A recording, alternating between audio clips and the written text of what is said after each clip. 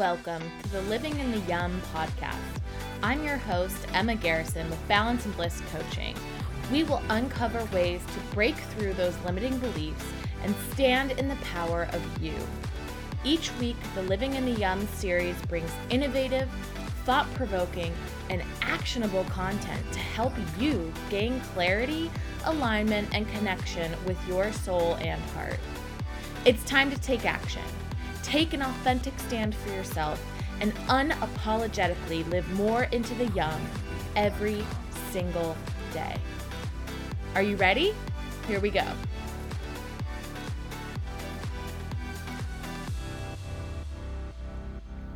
Katie, Lynn, I'm so excited to have you on today. Thank you. This is someone who is so special in my life. She is a big catalyst for me in so many shifts in my life, spiritual and emotional, and like connection to self and just exploration of what it means to be conscious and aware and setting a life up for freedom. And that's something that you do with powerful women all across the world, which is awesome. Mm-hmm. Yeah, thank you for that. Oh my gosh, yeah. Well, it's just my reality, you know? And I think you are like one of the people who I'm most excited to bring on because of all of your wisdom and love, and like your delivery, I think is really powerful. And it's going to be so cool to have everyone in my world get to experience someone who's so special to me and has really held so much for me too. So I'm so stoked to have you here, and this is going to be so much fun. Yay! Oh my gosh, this means so much to me. I absolutely adore you, as you know, and I tell you like all the time, I'm obsessed with you. But I love having the opportunity to sit here and chat with you and also get to interact or engage with the people who are in your world, because I believe that like attracts like. And so if we are committed to being just powerful, authentic expressions of our hearts and souls, then we're going to attract people who are committed to the same thing. And that just makes for awesome tribes of people everywhere. Mm-hmm. Yeah. And I think I just shared this with you in one of the groups that you have that I participate in. And that's been one of my favorite things about getting to work with you and having a coach is the community that it brings. And I think that's sometimes overlooked when people think about a coach, because it's like, oh, I'm doing one-on-one work. But really, it's so much more than that, with creating, like you said, a powerful tribe of like authentic people who have similar ways of doing life or ways of wanting to do life. And that is like, you can't put a price tag on that. You know what I mean? Mm-hmm. That's one of my deepest desires in this work in particular, is to bring women together. Mm-hmm. Because when I survey, I feel like I'm constantly in survey mode around women and asking them, what are you struggling with? What do you most desire? What do you want to create? And last year I did that, and it's what inspired the SMR community that we have. And the number one thing that they said they were craving was community and support, because sometimes, at least in my experience as well, my evolution in this personal development kind of journey is that it was lonely. The first, year, 2 years, I felt so siloed in my experience, because I was exploring these realms that my friends weren't necessarily into, and my family didn't quite understand. And then I wasn't so sure about it either, because I'm like, have I gone off the deep end? Those moments where you're like, is this really me, or what am I doing? And so when I began to really dive in full time into coaching from my past as a psychotherapist, I really began to say, if I am going to work with women, and if my commitment is to enhance the quality of life of women, we get to know that everything in this life is relationships. And I get to really commit to bringing women together, whether that's online, whether that's in person. Like I get over my stories, whatever stories I had around being seen, around being a leader, all of those things, and just really step aside so that I could create spaces for women to come together and realize that they're not alone in their journey and their transformation and what they struggle with. I mean, I can't even, if I had $1 for every time I heard a woman go, "Oh my gosh, that's me. She just shared what I relate to." And I would be like super duper multimillionaire, because we're so different and unique, and we're so similar at the same time. Like we can learn so much from each other. And it's also sort of selfish for me too, because I get so excited when I see the women that I brought together just love each other. Just like have the best time and develop relationships and create things together. It just totally is like my joy. And so there's a little bit of selfishness in there too, but it's a win-win for everybody. And that's what I try to create. Yeah. Totally. Yeah. I mean, the community, or as some people say, the tribe, I mean, it's the tribe. It's just so important and impactful. And one of the things that I've learned from you and that we talk a lot about is like the messy is okay. And that's part of the process. And something that I've experienced and that I know so many of my peers in this self-growth space have experienced is that when you step into this world, to your point of like, my family didn't really get it and my current friends didn't really get it. And so then it makes me question, and it's hard and awkward and weird. But then like on the other side of that, there's a whole group of people who also have experienced that same messiness of, is this right? Or we have struggles that maybe not everybody around us is also experiencing. And on the other side of those struggles is the community of people who are also experiencing that. And like the connection can firm up.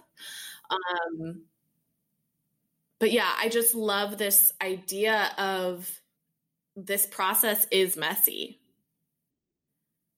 And that's okay. And it has to be for the growth.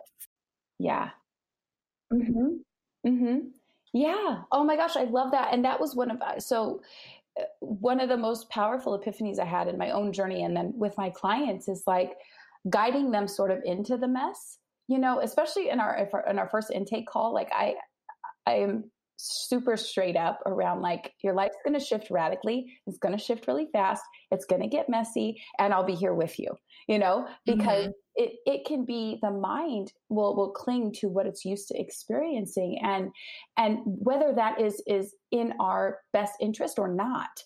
And so we get to navigate this quote unquote mess with a next level surrender, and with a guide who's navigated her own messes, and who knows, like, if you have enough belief and if you have a safe space to be messy, then that mess will transform into the most magnificent experience you could have not even imagined, probably, with our sweet little human brains, and what really, I think, 10x is that process, is having a community that's committed to walking into the mess with you. And there's a super distinction with humans where we have a tendency to want to bond with people who have been through what we've been through. And I sort of shift the perspective on this a bit. And I really encourage people to be open to the people who have been through what you've been through, but also seek the people who are committed to experiencing what you want to experience, because that's really future focused friendship versus past wounded relationships. And so you're not bonding over this tragic thing happened or this awful thing happened and sort of swimming in that frequency. Now you're bonding over, oh my gosh, you want to start a business? I'm starting a business. Let's do this together. Let's dive in here. Or you want to experience conscious partnership? I do too. Let's go see what the tools that we need to equip ourselves with to do that, or what we need to clear to do that. And you go on this journey together where everyone is committed to their own growth and their own expansion, and the seasons that all of that involves, because the mess in many ways is the most powerful place to be. It's where you have your richest learnings, your richest lessons, your greatest epiphanies.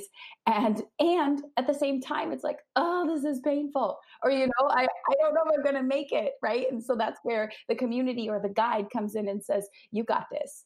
You got this. This is what's coming. I can feel what's coming. Ride these waves. I'm here with you. If you need anything, let me know, but know that you're supported all the way. And that can make all the difference in the world versus feeling super alone trying to navigate the mess. Yeah. Totally. Mm-hmm. Yeah. And I think too, like to your point of having the friendships focus on where I'm going and the commitment to going there. Mm-hmm. Like it's one thing to experience people who are like, yes, I want to live a life of joy and I am here for it. And sometimes there's a gap in, yeah, that's what I want.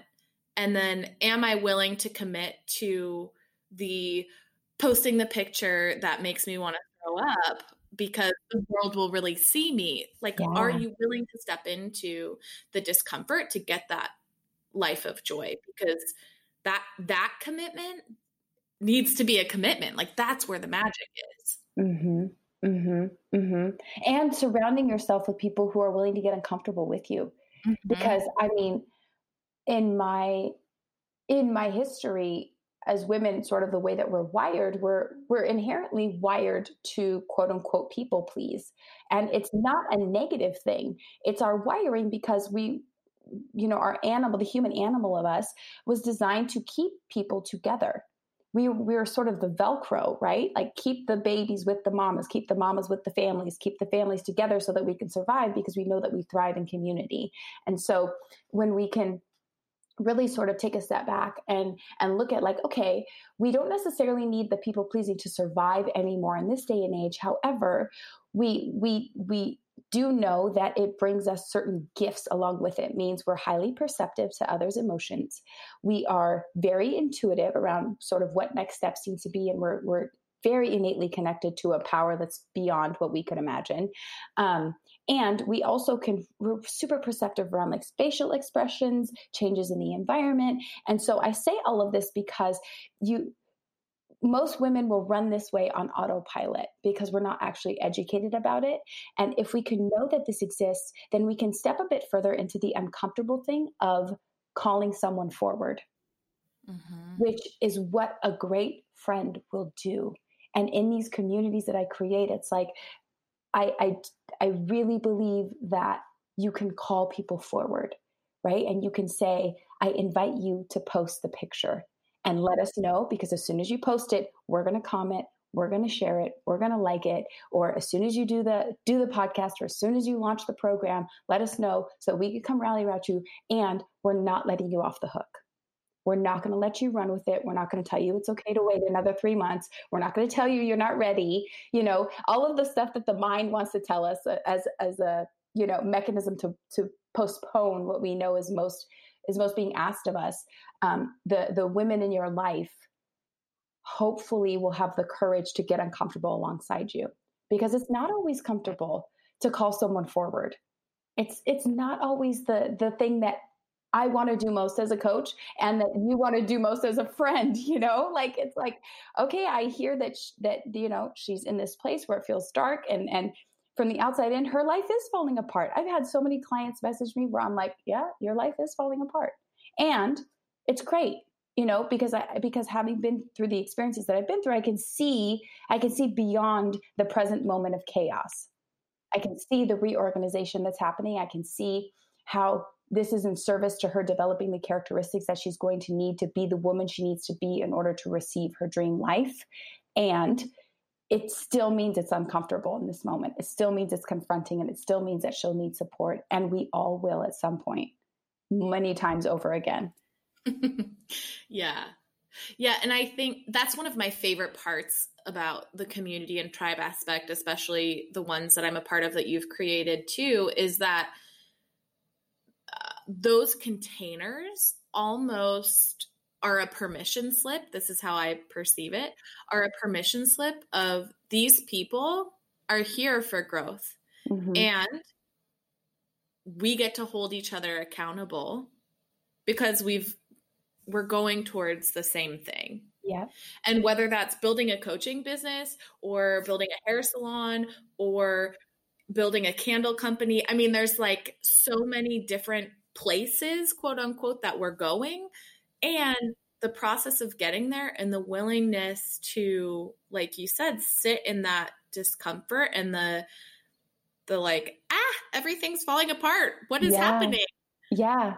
I think that the like guiding light and mirror that a coach or community and tribe gets to hold for you as you sit in that feeling like your life is falling apart, that is so powerful. Mm-hmm. Because sometimes when that life falls apart, it's like you're just floundering. Yeah. Yeah. Mm-hmm. Or it feels that way. It feels that way. And the mind just becomes, the mind just does some wild things in those moments, you know, especially if it's a deep, deep healing that's happening and it involves your body. I mean, all kinds of stories will come through, you know, and so to have those, like you said, those mirrors standing around you and just being like, we see you, we still see you. We know it's chaotic. We know it's painful. We know you want to cry in bed all day. Like, we get it, and we still see you, and we believe in you, and post the picture, you know, or like do the thing, right?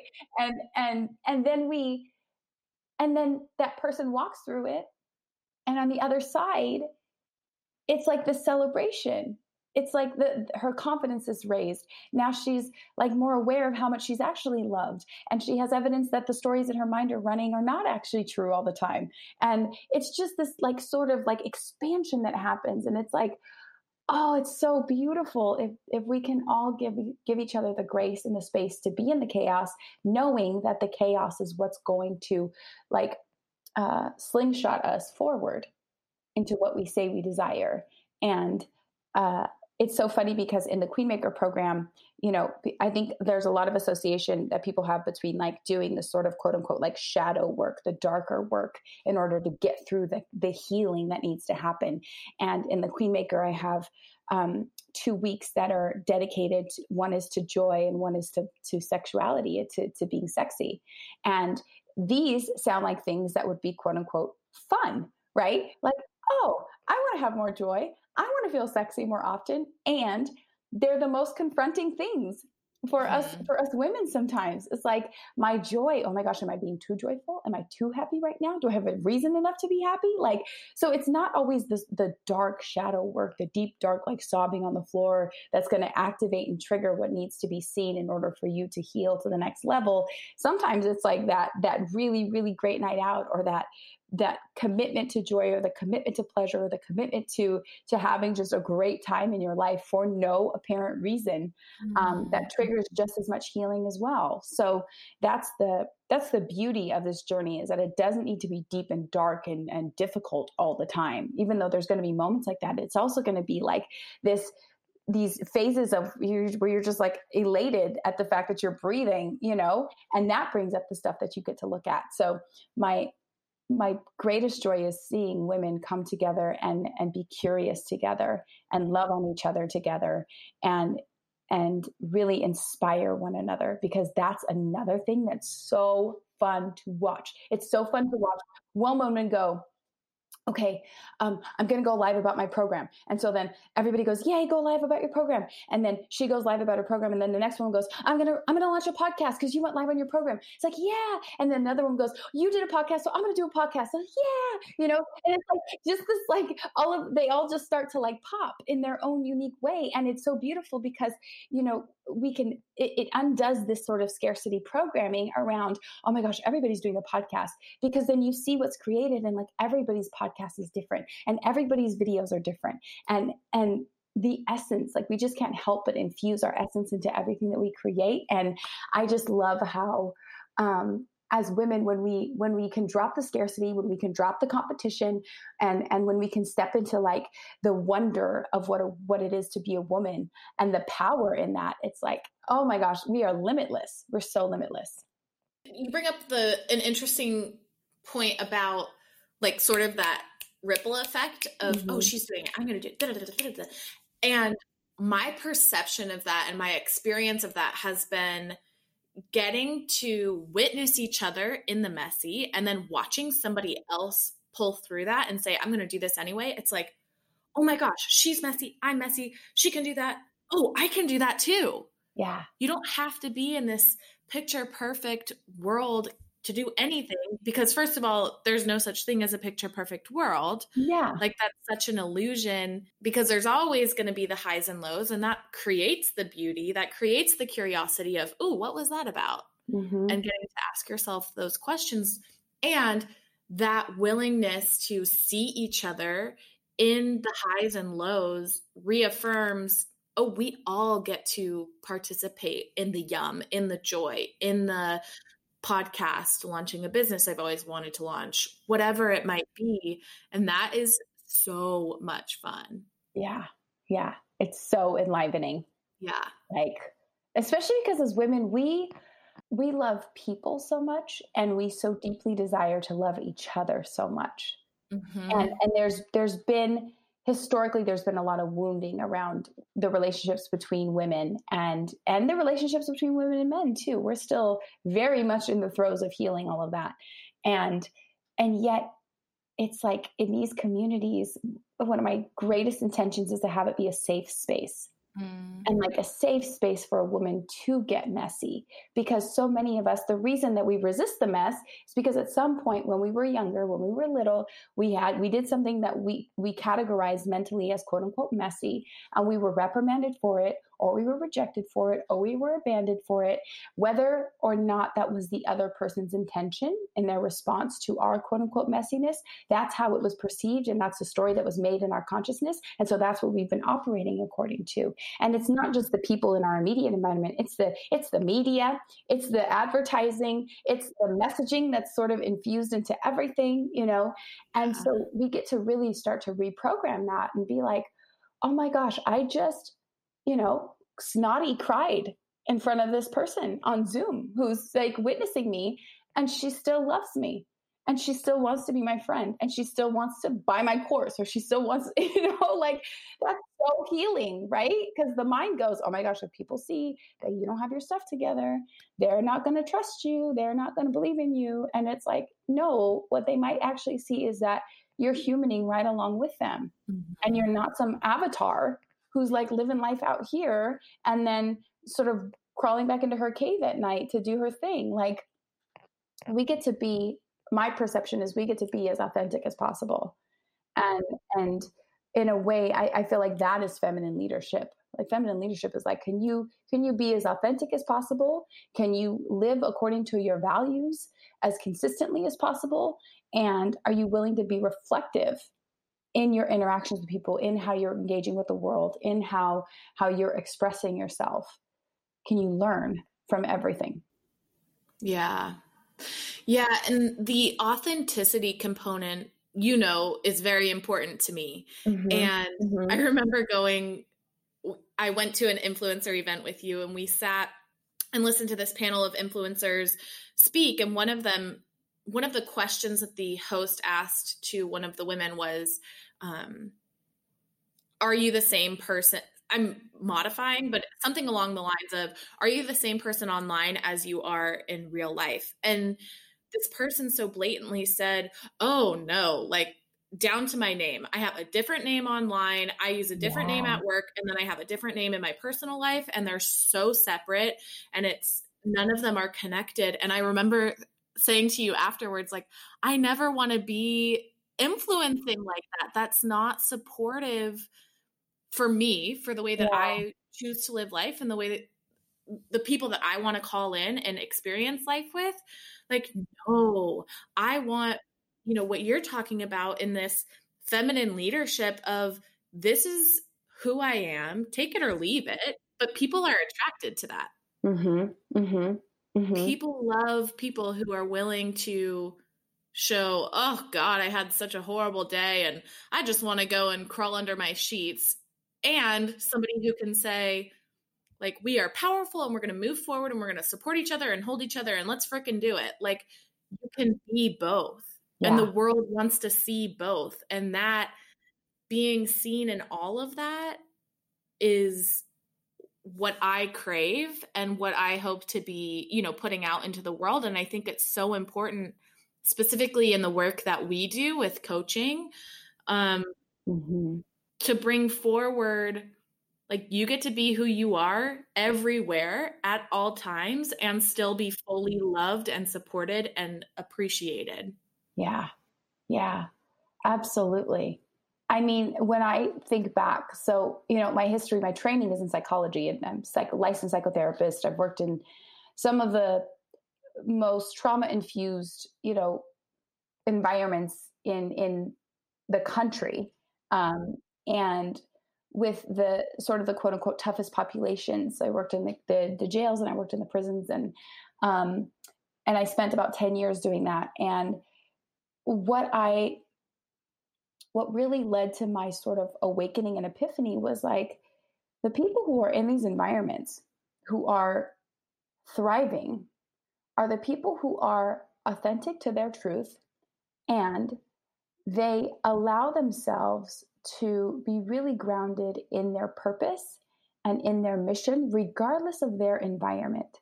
Like, I worked with people who were more free, who had been incarcerated for 10, 15, 20 years than people who I meet every day on the street, because so much of freedom is an internal job. It's the internal work. There were women at the institution that I worked at who were totally happy.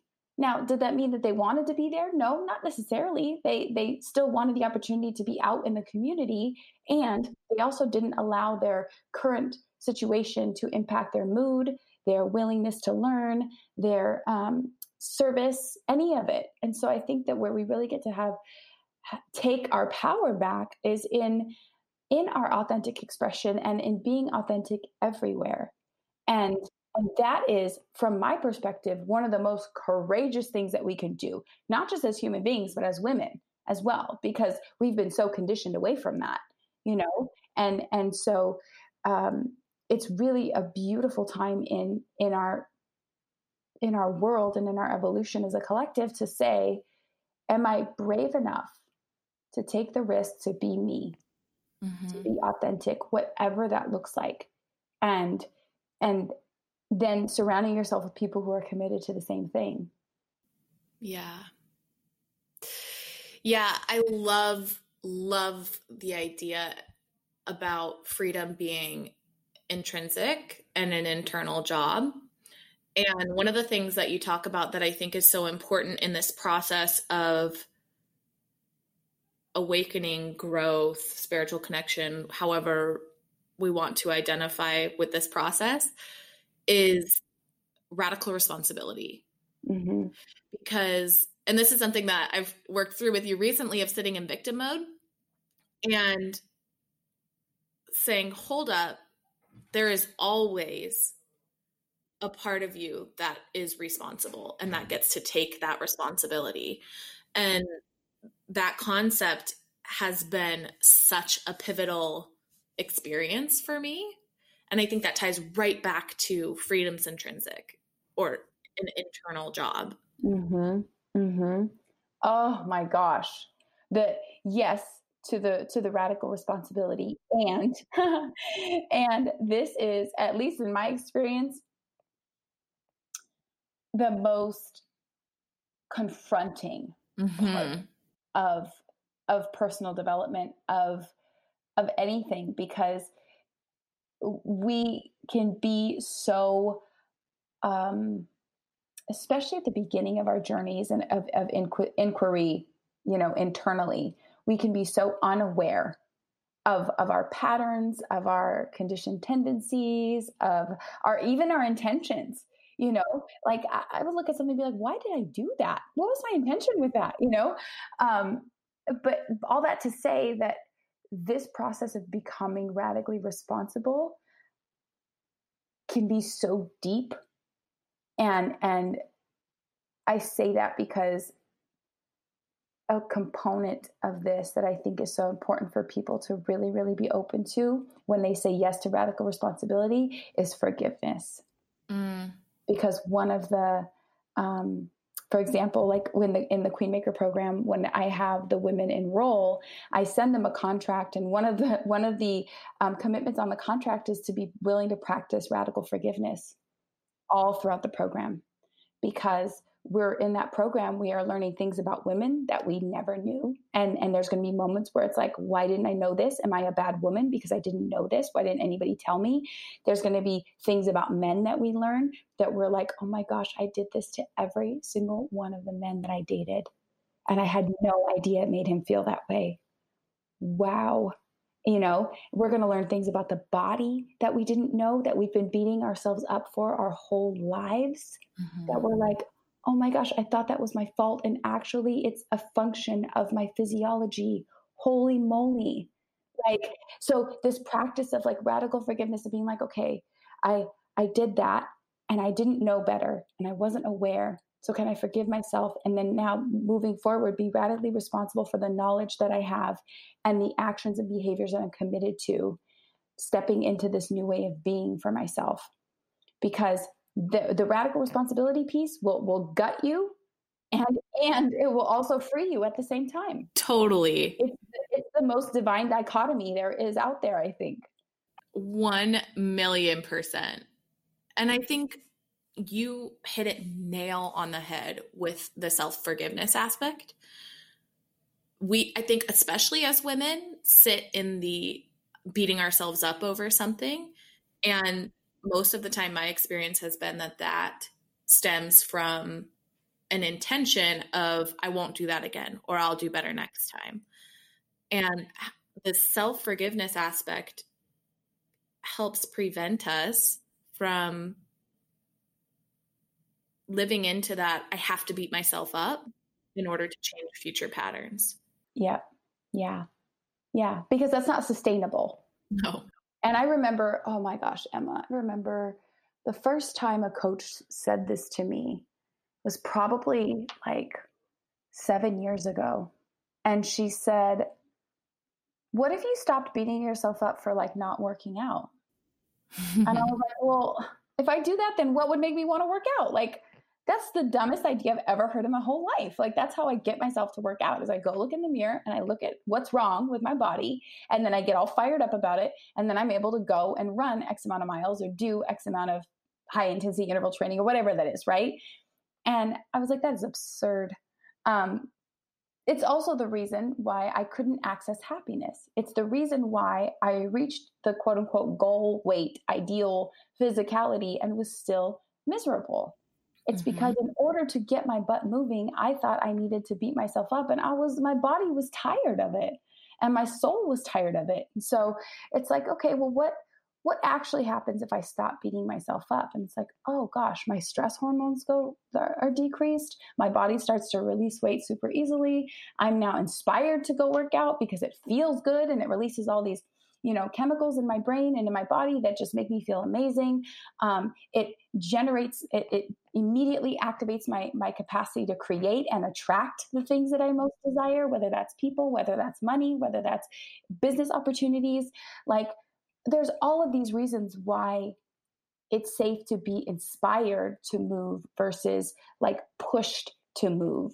And there's still days where it's like, I don't feel like it, and on those days it's like, well, if I don't feel like it, okay. And is it in service to my long vision? Is it in service to my values? And if it is, then I'm getting up and I'm moving. And then 10 minutes in, you're like, oh, this is great. I'm good. You've forgotten that you didn't feel like it 10 minutes ago. Yes. Mm-hmm. I'm so glad you brought this up, because this is something that is so relatable, especially for women, and I'm sure for men too, of having this pattern of using self-hate as a motivation, or beating yourself up or whatever. I'm going to use self-hate for simplicity purposes in this conversation. And in my process, something that I was working on doing was switching from self-hate to self-love. And so anytime I was experiencing, what do I want to eat? Or do I want to go to the gym? And asking myself, oh, is this in service of self-love? Felt like, every time, of course, you're making choices that serve the self-love perspective. And there was still a gap. There was still not like a 100%, ooh, this is so yummy, I'm loving this, and da da da da. And you recently shared with me this concept of neutrality and sitting in, rather than just, everything's self-love and I'm which, by the way, it's not like that even when I do make decisions always based on self-love. Yeah.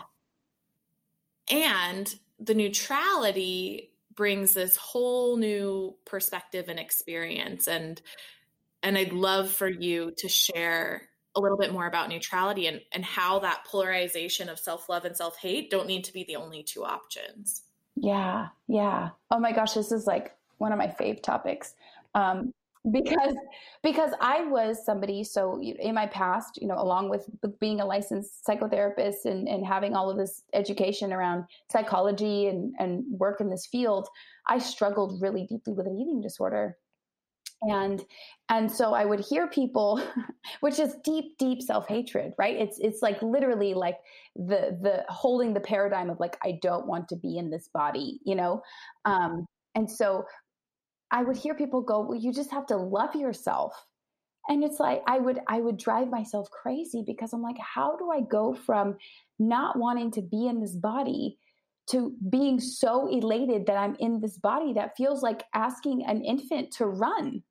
Like, it's such a big gap. There's steps that need to happen along the way. And so I started to get curious because, in the field of psychology, eating disorders are sort of considered the most difficult to treat in people because of the paradigm that happens internally to sustain them, and the black and white thinking. And so I said, okay, what if I made an agreement with myself that every time I stepped in the mirror, I just wouldn't talk negative. It's not that I wouldn't say I love myself. It's not that I wouldn't say I love my body. It's that I just wouldn't say anything, because I would look in the mirror and I would be like, oh my God, your legs, your thighs, your abs, your arms, your whatever it is. Right. And I did this with my skin too. And I used to have acne, like really bad cystic acne. And so I made an agreement. I said, okay, Katie, every time you see your skin in the mirror, you're just going to be silent. If you catch yourself going into an inner dialogue, you're just going to bring it back. You're not going to say anything nice. You're not going to say anything negative. You're just going to be neutral. And that practice of neutrality brought me into a space where I no longer identified personally, like my ego identity personally, with my physicality.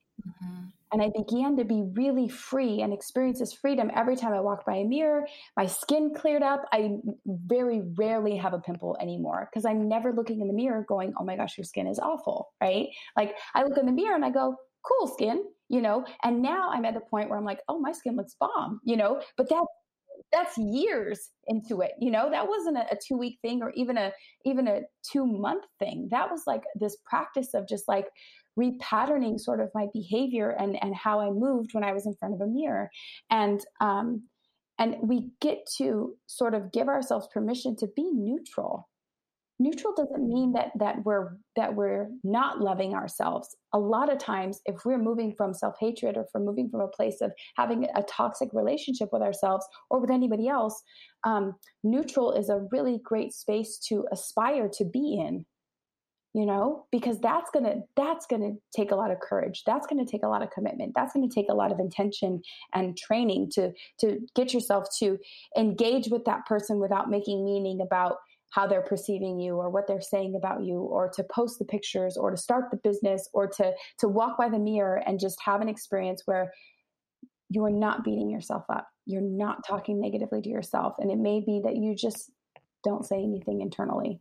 And from that place, if it's neutral and we are able to sort of untangle the emotional charge that we have attached to this thing, oftentimes the thing in quotes is this mental paradigm that we've held, the story that we've made up about our bodies or our relationships or our money or whatever it is. If we can untangle our emotions from that thing, then we have the freedom to rewrite a new story.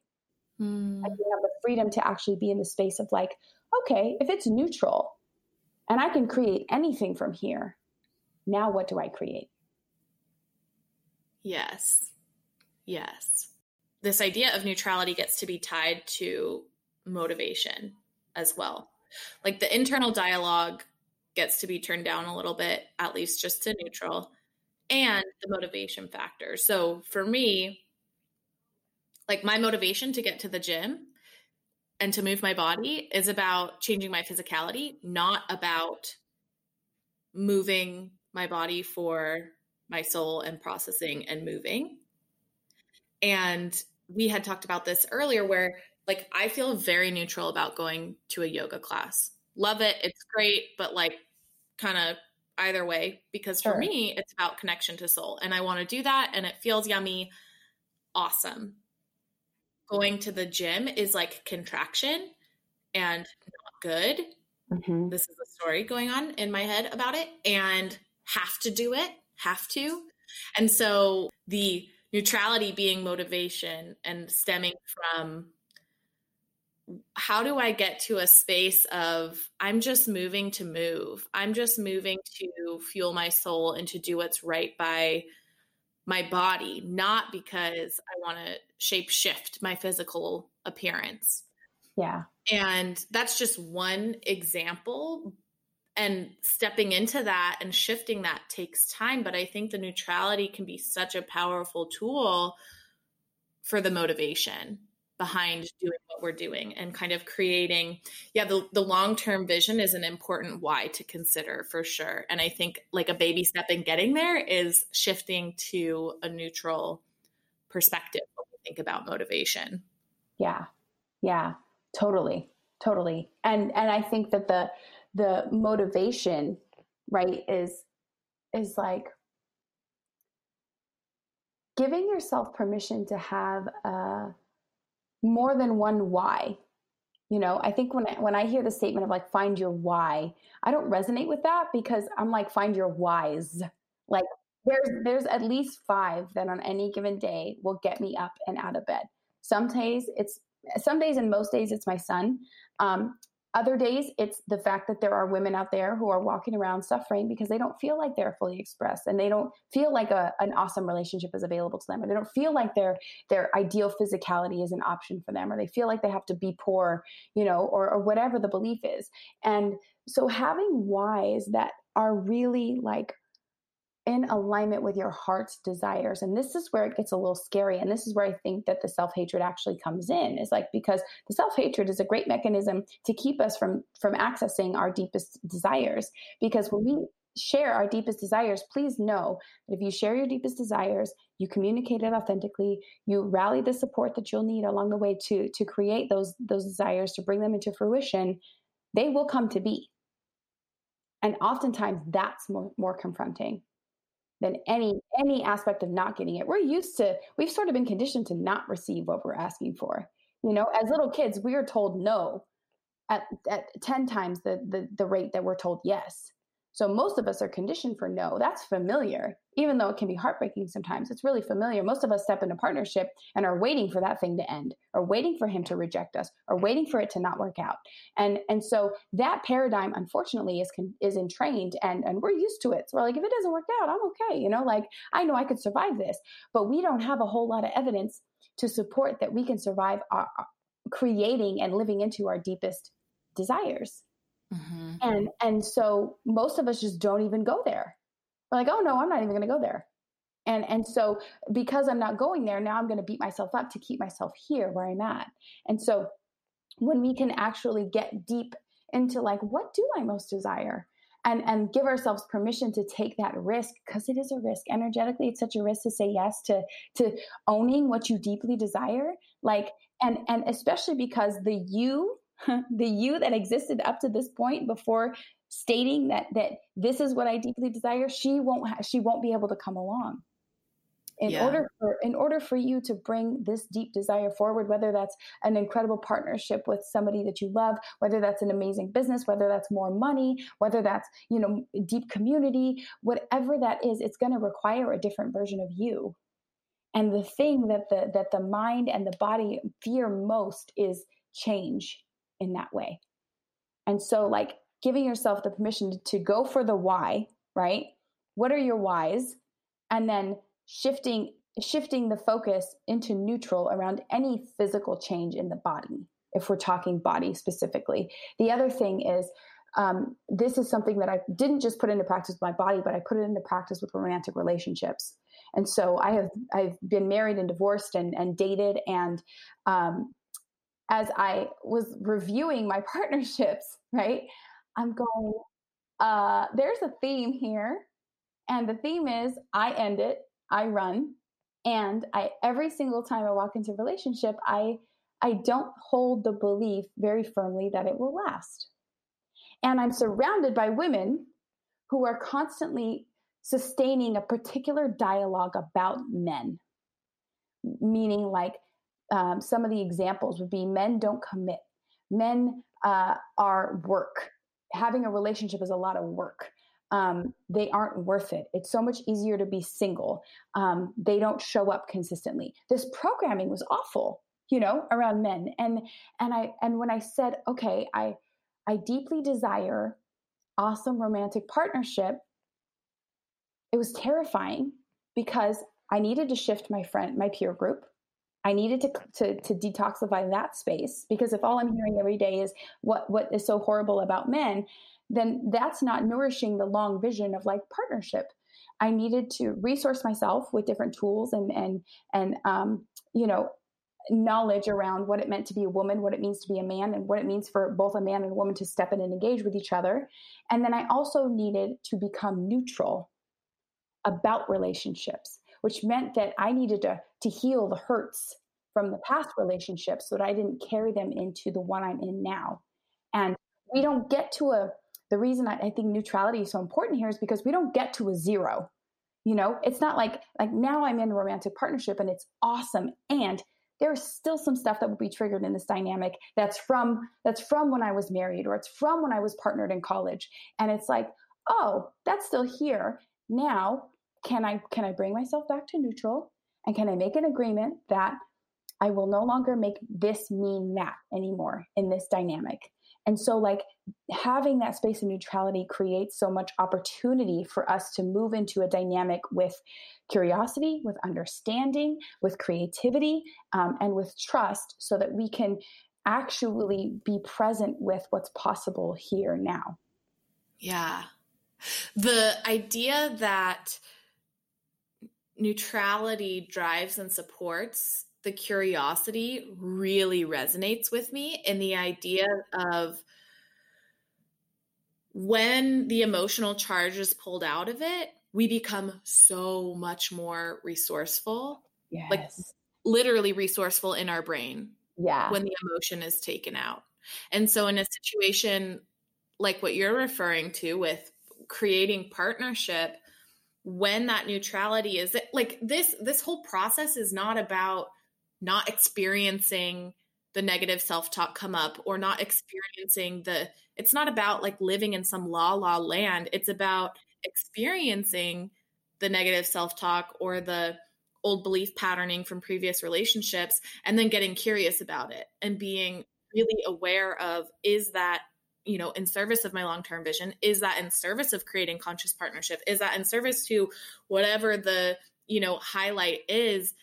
And the neutrality allows for that curiosity and that internal dialogue of getting curious about what's happening, and is that where I want to be headed? Yeah. Yeah. And for me, Emma, it really, because, I have had the tendency, especially in relationship dynamics, to want to be a quote unquote good girl, good person, right? I want to be good. And so if something comes up that triggers the person that I'm with, I will go, if I don't maintain my neutrality, I will go into defense mode almost immediately. And that serves nobody. Like the conversation from that point, as soon as the walls go up, it serves nobody. We get nowhere. And so the neutrality in that respect is really like great, because it's like, okay, I can catch it. Like you said, it doesn't eradicate the negative self-talk. It doesn't eradicate anything. It just sort of takes us 2 steps away from it in terms of our emotional reaction to it. And to me, this directly ties into the radical responsibility, because if I can be neutral about it, and it doesn't mean I'm a bad person or I'm a wrong person, it means that I'm radically responsible. Now I can move in a way that moves my relationships forward. It moves my business forward. It moves my creations forward, my body forward, like everything. And so it's often, right, as we said about radical responsibility, sometimes it's a giant slice of humble pie that you just get to take a bite of in the moment, because you catch yourself, I catch myself, and I go, shoot, Yeah. I got wrapped up in it. Okay. If I were going to be neutral here, and this is such a powerful, powerful tool for communication in partnership. But like, if I were to be neutral here, what is the outcome I most desire? Oh, the outcome I most desire is to go watch a movie with this man peacefully and in a happy state. So is my emotional attachment to being right in service to that outcome? No, Katie, it's not. It's in service to you wanting to be right. And you're like hanging on to this thing, like, I'm going to win this. And it's like, no, if you're neutral, what you can see is what you most desire is deeper connection with him. What you most desire is to be seen and heard. And so what you need to ask him right now, after you take a bite of your humble pie, is, can you just listen to me? And then you spill it out. And then he says, I heard you. And then you say, okay, I'm better now. And then you go off and you watch your movie together, and you don't make whatever just occurred mean that you're insignificant or unimportant or not valued or whatever the story is, that's triggering the old wound. It's like the neutrality just has this really powerful way of creating a ton of space. And like making the piece of humble pie taste just a little bit better. Yeah. One of the things, we've had a lot of shift in my family in the last year and a half. And one of the things that we always go back to, that my mom always says, is, would you rather be right or experience love? Yeah. Yeah. Amen to mama. Yeah. Yes, I know. And every single time I think about that, I'm like, oh, right. To your point, there's a higher outcome that I would rather have, that this reaction and behavior and conversation is not supporting, because of their ego fighting, quote unquote, not what our soul or spirit or intuition or whatever desires. The other thing that you brought up, you didn't use these words exactly, but I think the concept is important to bring to the table, which is, we subconsciously find evidence to support whatever we're believing. Oh, yeah. Yeah. Yeah. So like thinking about partnership and every man's going to leave me, or every man's going to do this, or every man's going to do that. Like, you are going to experience that all over the place, because your subconscious is not working to find evidence to disprove that. It's working to find evidence to support it. Yeah. Yeah. So true.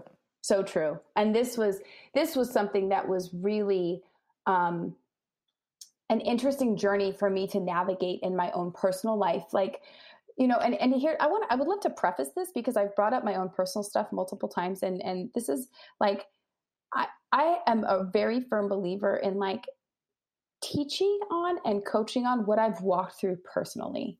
Like, and I don't think that means that I always have to go through terrible things in order to be a coach. I think it just means that I'm in constant reflection, because part of what I didn't feel aligned with the therapy role is that, we're taught in therapy to be sort of this blank slate.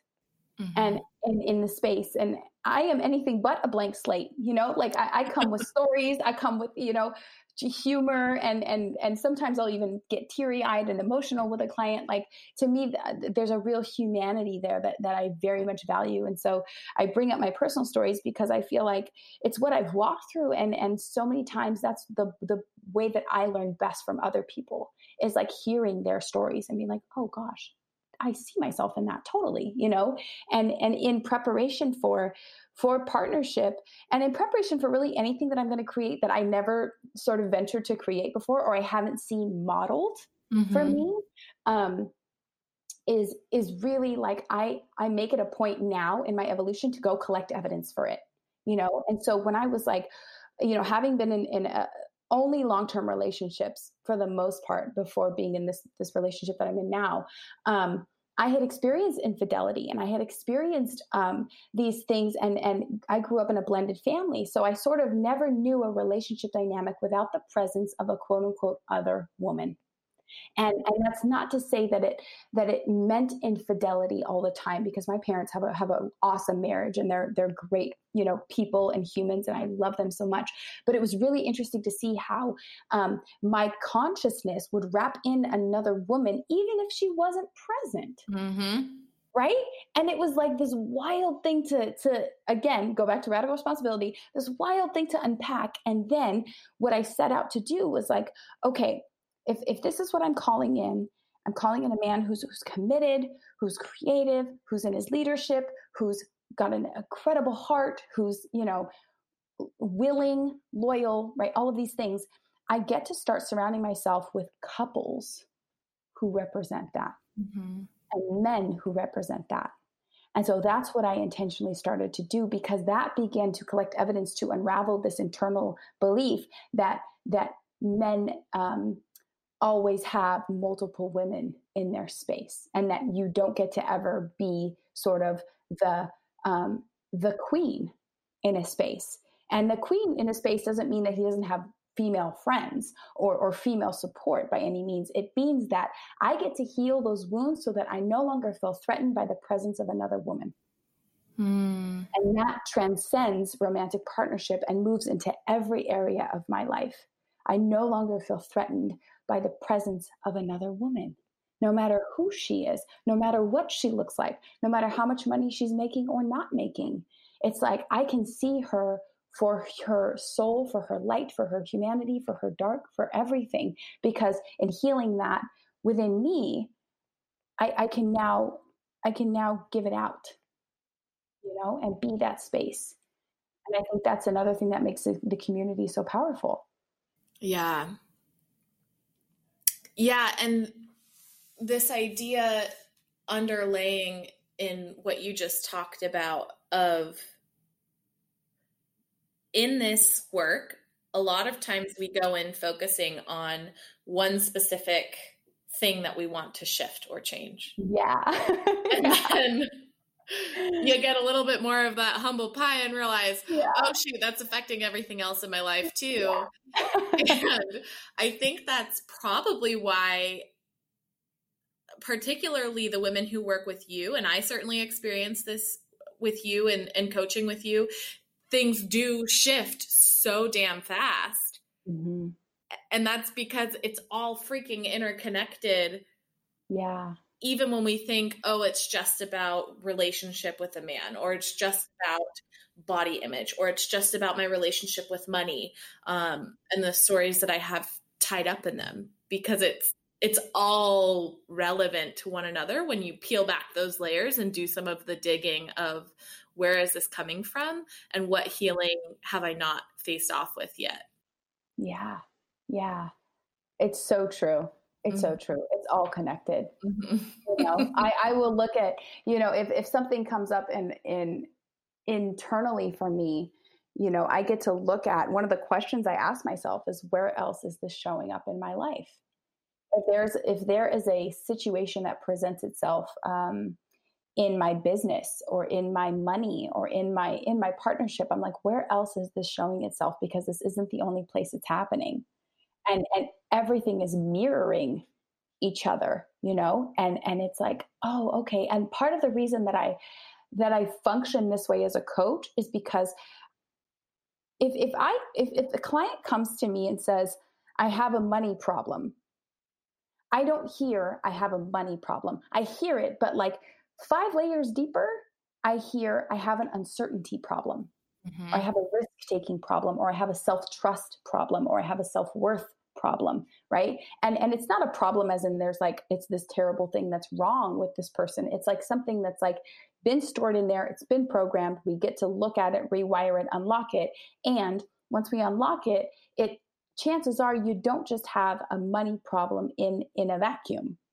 it's like there's your money problem is directly mirroring what's happening in your relationships. It's directly mirroring what's happening at work. It's mirroring what's happening with your spiritual connection. Like it's all of it. So if I can get in there and get to the root, right, then I can liberate you or support you in your liberation from this belief that's creating this just misery and suffering in the dynamic that you're experiencing. And so that's part of the reason why I love the work that I do so much. And it's also part of the reason I give a disclaimer on every call, on every call. And it's also, Emma, like really part of the reason I'm moving more into group work. It's because, and the way that sort of my business is structured, and I'm going to continue to structure it this way, is that like I have offerings for people so that my one-on-ones, I funnel them into a group at some point. They're funneled into something where they're in a community, because I just really believe in the power of community so deeply. But part of the move into group work is because if in the one-on-one journey, it can be deep, especially if you're working with somebody like me who's like not going to let you squirm away from the root stuff, you know, who consistently bring you back to it. And so in community, if everybody is facing off with the root stuff, then it's like, okay, I'm not alone.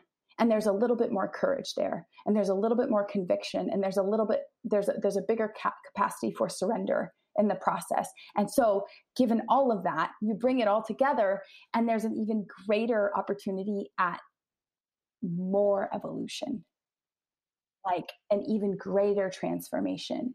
And so that is what excites me about the group stuff, is because it's like, I not only is it my intention to keep my groups intimate, you know, I don't ever want to be that coach that has like 100 people in a group, you know, and even though the business, that's a no for me. Yeah. The business mind goes, yeah, Katie, that's great. But for me, it's like, no, it's so important that I know everybody by name, that if they need to call me, they can call me, that that means so much to me. Because I really believe like I'm here with you in this process. It's not like I've done this and I'm complete. No, like I am here. We are walking this together, you know, so long as I have a heartbeat, I'm so human, and I have my days, and I have my stuff that's coming up, and then I'm navigating right alongside you. And like, let's do this together. Because it's like when we can create those spaces for ourselves and those opportunities to be in the neutrality, to take radical responsibility, to show up for each other courageously and ourselves, we can really do a whole lot of healing for one another and for ourselves and for the generations to come. And not healing as in we've been wrong up until this point, but like healing as in what else could be created? How can life get even better in this way? You know? I want you to share the different opportunities of groups that you have for people to hear and experience, if they so please. The other thing I want to add to the power of the group experience, and something that I've really loved and gained from, is there's a lot of ego talk that happens just naturally. If we don't consciously like counteract it or say, hey, pipe down, like I'm going to focus over here on what my greater mission is. And sometimes that ego talk can prevent us from living in that neutrality and sitting in the resourcefulness of a curious state of mind.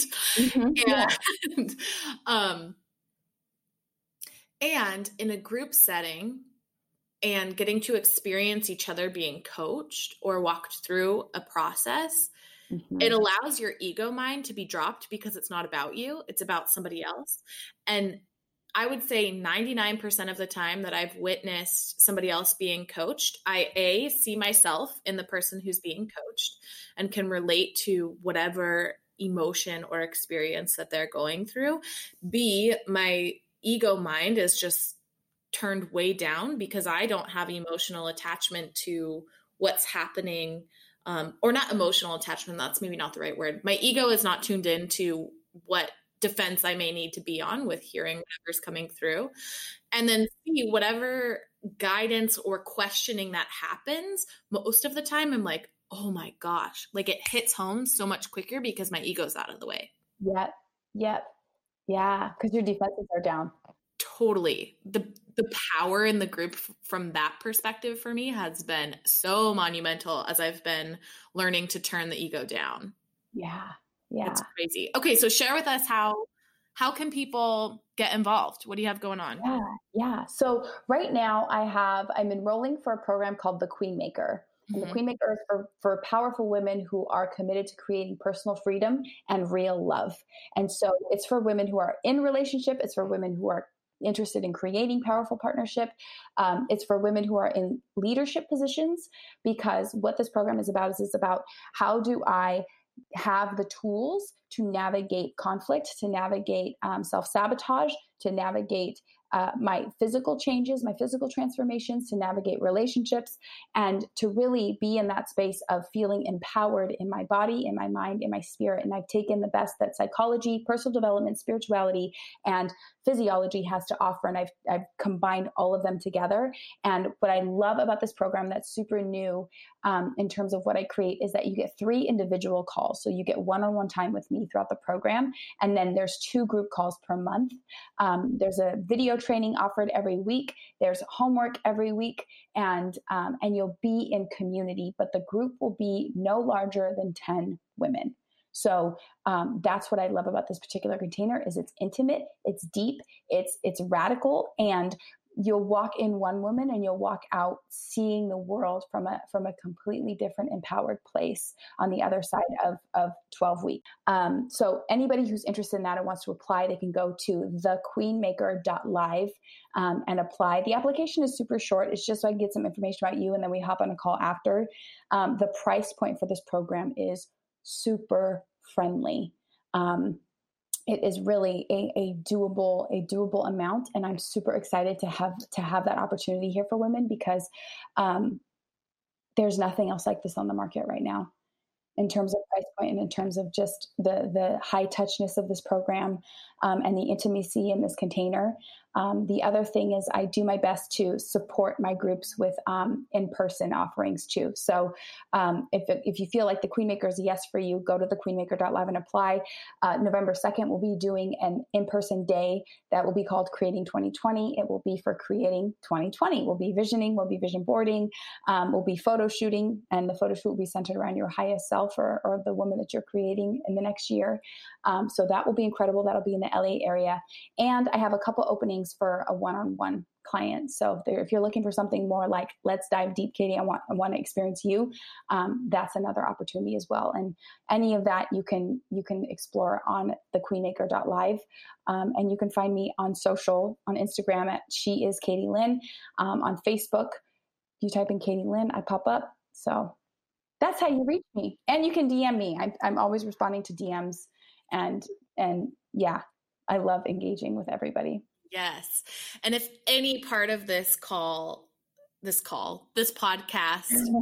has resonated or created a spark of curiosity for you, I mean, this is just a sliver of the work Katie Lynn does in the Queen Maker and one-on-one coaching. I mean, this is just like a tiny little drop in the bucket. So highly encourage reaching out if this has spoken to you in any way. And I just am so grateful to have had you here. And I will link everything down below in the podcast information section. So there's a quick, easy link for people to hop onto and awesome. To get to experience you. Thank you. Thank you to everybody who's listened to this. I hope that if you've listened to it, that you share it on social and tag Emma and tag me, because I love to repost those things and just celebrate the fact that all of us are learning together and evolving together. And Emma, thank you for having me on. I absolutely adore you. And I know you and I could go for hours on this kind of stuff. We could literally we could jam all day, but this was so fun. So fun. And thank you. And I'm so grateful to have you here and look forward to doing it again. Thank you so much for tuning in. If you enjoyed this week's episode or any episode of Living in the Yum podcast, please show it some love on whatever platform you use. Share it with your friends, share it with your family, share it with your neighbors. I work with clients in one-on-one settings all around the world and have group programs available as well. Let's get connected. Contact me at emma.m.garrison on Instagram Or sign up for a discovery call at www.balanceandblisscoaching.com.